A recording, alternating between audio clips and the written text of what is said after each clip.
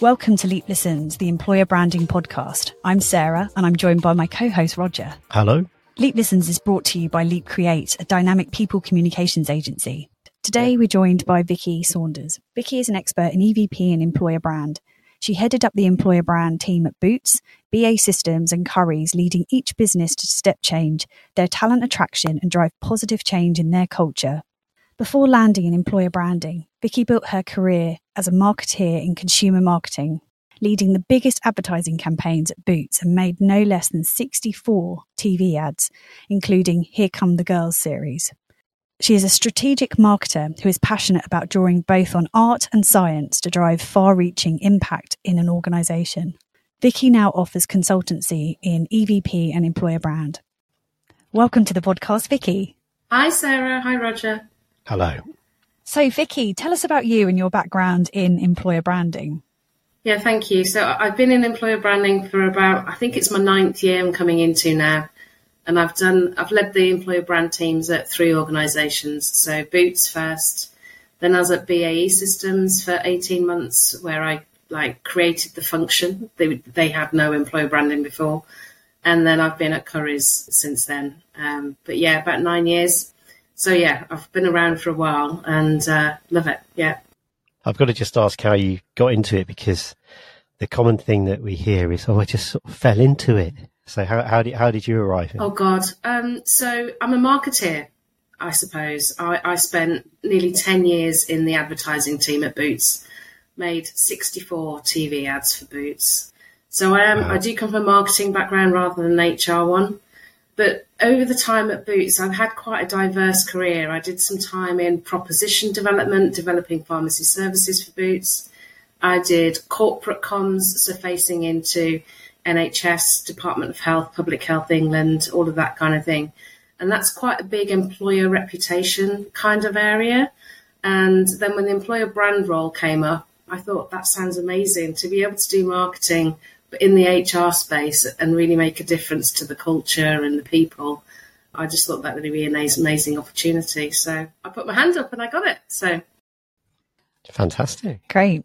So you have a unique way of describing the EVP and employer branding using a chocolate metaphor. Can you explain that to our listeners? Yeah, sure. So if anybody's hungry while they listen to this, I'm sorry, because I talk about Mars bars. So I think of the EVP as being like a naked Mars bar. It doesn't have a wrapper on it. It's made up of lovely nougat and caramel and milk chocolate. So there's some design that's gone into it first, right? You're not actually working with raw ingredients. So you've actually thought about how to make a really tasty Mars bar. And it has to be different to your competitors, has to be tasty, and that's the EVP. Then when you put a wrapper on it, the black wrapper with the red logo, that's the employer brand. That's when you've given it an identity and a personality.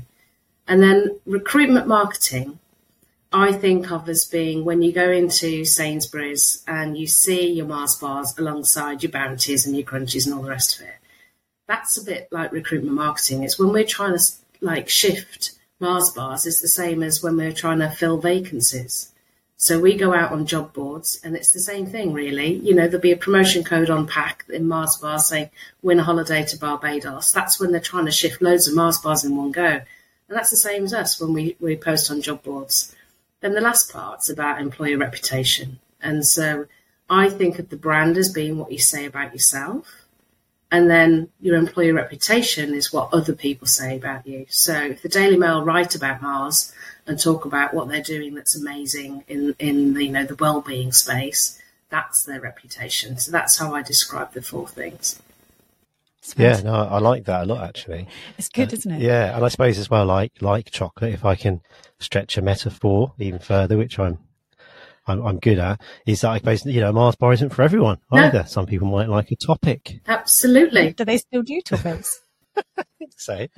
Yeah, you actually took me right back, because I remember when I was in the Cubs, we got to visit the Mars factory, and I'm sure this wouldn't happen these days, but we were allowed to just take stuff straight off the production line. So I remember eating a Mars bar when it was just the nougat and caramel before it had the chocolate on. So it was tasted amazing. I mean, the fact they do this, let sort of kids lean over the conveyor belt, I don't think that would happen these days. No, probably not. It wasn't.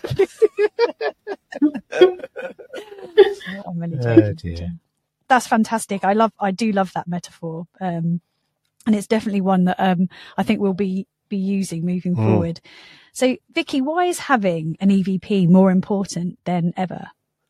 I think because the talent market is becoming more and more challenging, and I think part of that is because expectations that employees have of employers are getting, more and more complex, So the old give and the get that we saw years ago, like when my parents were in the job market, they got paid. They might have got paid holiday. They might not have got sick pay.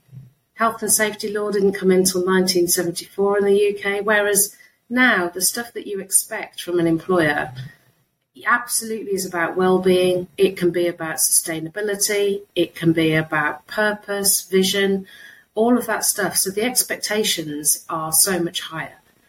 But then also from a point of view of what's important to a business, EVP, I think, for quite a long time has been like a stepping stone to an employer brand.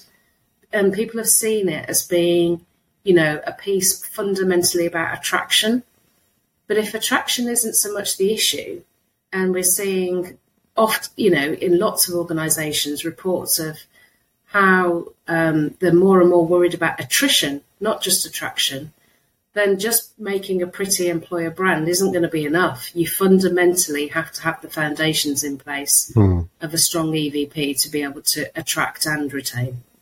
That's really interesting, actually, because we had Susan Lamotte on one of our early podcasts talking about an EVP is actually an EBR, which is an employer brand relationship, and kind of sees that it's moved beyond that give and get transactional language to the way that people have a relationship with various different aspects, whether that's their managers, the work that they're doing, the organization itself, and then the co-workers that they work with, and all those things kind of come together rather than it just being kind of, we give you swapping your time for money, essentially.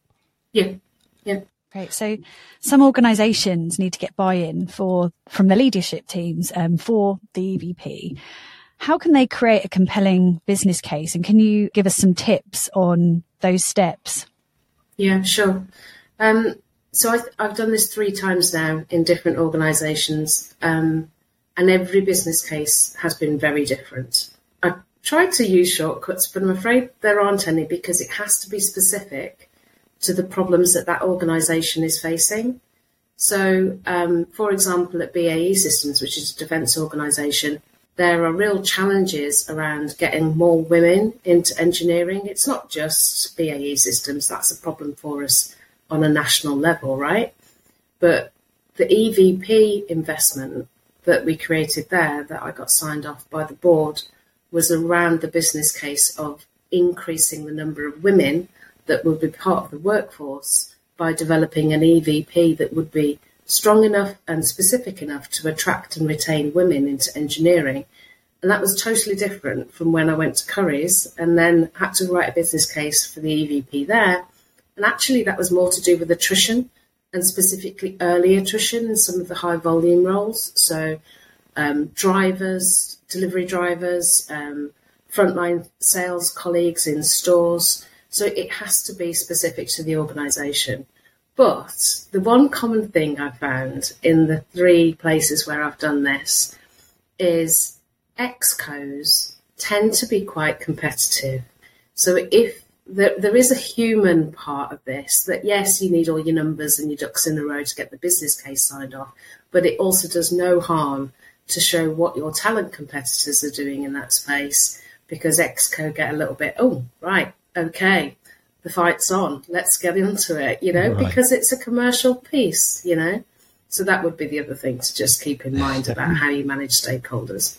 So thinking about all these things, and when it's talking about a business case, ultimately, I say whether that's increasing the number of women that are going into engineering or trying to retain frontline retail staff, at some point someone's going to be saying, okay, you said you do this, how have you achieved it? How long into that journey are you kind of measured on claims of your business case? Oh, okay. So it varies depending on the metric. Yes. So some things can be really fast turnaround, like actually things like time to hire, you can reduce relatively quickly. Things like the softer measures around advocacy take a long time to be able to shift. So my advice would be to keep the attribution window, by which I mean how long you're measuring some of these things, open for quite a long time, especially in places like the early career space. If you want to look at the impact of an EVP on early careers, the cohort is changing every year, but that cohort will start researching which organisation they want to go to from a graduate or an apprentice place, maybe 2 or 3 years before the programme starts. So the attribution window that you can measure is, by definition, much longer. And do you sell it in as a continuous investment? Because it's not like you're selling in a piece of technology, is it, that you can see, oh, if we buy this, it's going to have this benefit here. I guess it has to be an ongoing commitment to something, and that can be tricky, can't it, when you're making that case? Yeah. I suppose the gold standard measurement would be if you can start to see patterns in data that indicate future behaviours. So if you are able to see that if advocacy goes up and engagement goes up on social, and therefore it decreases time to hire and increases quality. Great. So what are the key elements of a strong EVP, and how do they contribute to attracting and retaining top talent? So there are common ones that I think everybody talks about and we're fairly universally agreed on as EVP professionals, I suppose. And everybody will agree that it needs to be differentiated. So it has to be different from your talent competitors. I would say, word of caution though, some people don't define their talent competitors before they start an EVP piece. They look at who their commercial competitors are, and they're rarely the same. So really it's important to define talent competitors up front. It needs to fit with the values and the mission and purpose of the organisation. That's an obvious. And authenticity. I think we're all on board going, it has to be authentic. There's a degree of aspiration, but it has to be authentic. Otherwise, you just drive early attrition. But I think the other bits that we're not universally looking at when we're doing EVP work is I think we need to do more around segmentation. So in the 3 EVPs that I've done, that's been a big part of it, because if you don't define the talent segments that you want to be able to attract and retain in the future, and you just take a snapshot of your current workforce, let's say you talk to 5% of your workforce, you will get pretty much a mirror of that at scale in the future. And if actually you don't want the exact same workforce as you've got today, you don't want the same skills and capabilities, you might have decided you need more data scientists or software engineers. Well, you need to then put those into your focus groups and into the methodology to ensure that you've got enough of those to be able to build that into the organisation. Equally, anything from a D&I point of view, if you've decided that, you know what, we're really undercutting ourselves on representation from a disability point of view or from a sexual orientation point of view, you need to build that in, because otherwise you will get what you've already got. Yeah, it's a slight tangent, but it's something that you've mentioned. I'm really interested, particularly given the different types of organisations you work for. But how do you facilitate, shall we put it that way, advocacy among employees? Gosh, that's a massive topic. We've got another 15 minutes to talk just about advocacy. Advocacy has to come from the heart. Otherwise, it's not authentic, and it simply won't take off. We tried for a number of years at Boots, trying to engage our colleagues around 60,000 people, right? So there's a good workforce to go at. Trying to engage them around the key pillars within our EVP, because we wanted to drive thought leadership in those areas. And we did get some uptake, we did get some great moves, but it wasn't really until we stopped trying to force the employer brand messaging through our advocates that it really took off. And the way that it took off is I went right the way back to the pride question on the Pulse survey, because it has to come from the heart. So you need to ask a question which is about how people feel. So that's the goldmine. That's the place to go, where you go into your Pulse survey where it says, are you proud to work at Boots? And people look at the verbatim comments and it'll be about things like, I'm proud of the work we do with children in need. I'm proud of the work we do with Macmillan, that, you know, we make over women suffering from, you know, the side effects of cancer treatment. We do makeovers for them. It's those kinds of things that you have to harness in advocacy. Mm-hmm. The other stuff then comes later, because people build up confidence about the stuff that they're passionate about. And then once their confidence is in place, then yes, you can start building in more messaging. But for me, it has to start from the heart. And so it has to start with the content that's around what people feel strongly about. That's great. What a great answer. So finally, we ask all of our podcast guests what their top reads or listens are. Oh, so I'm geeking out a bit at the minute. I do like to dabble in a little bit of neuroscience. I suppose it's because I'm a marketeer and I'm just fascinated in psychology, right? So recently I've read Why We Sleep by Matthew Walker. Have you heard of it? No. So he is from Yorkshire, I think, but he's one of the premier scientists in the world around sleep. And he has discovered lots of things around sleep that nobody knew before. One of the things is around what kind of sleeper you are. And it is now scientifically proven that some of us are actually early birds and up with the larches. Some of us, you know, like to burn the midnight oil.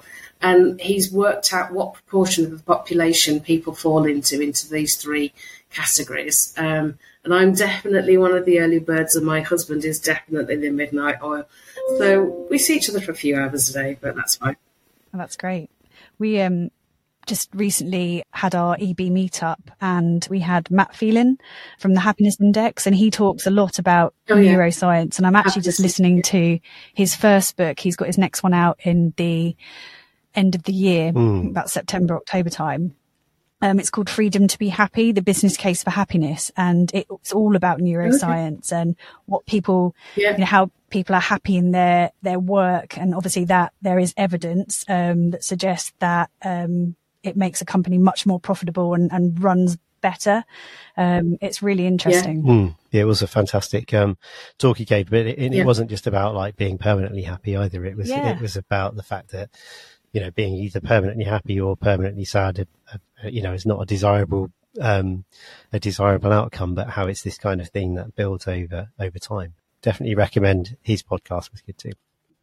Yeah. Oh, thank you. I'll check it out. Fantastic. Well, thank you, Vicki. That's been remarkably fast, hasn't it? It has. Yeah. Yeah. I feel like you've got so much more knowledge that we could dig into, but I guess it wouldn't be bite-sized if I asked too many questions. So, really appreciate you coming on. Thank you very much. Thank you. Thanks, Vicki. Thanks for listening. For more expert insights, check out our other bite-sized episodes, perfect for micro learners and those with a short attention span, just like me. And if you're in employer branding and recruitment marketing, you might be interested in our monthly EB meetups. Just search EB Meetup on LinkedIn and join our community. For anything else, contact us via leapcreate.co.uk. See you next time.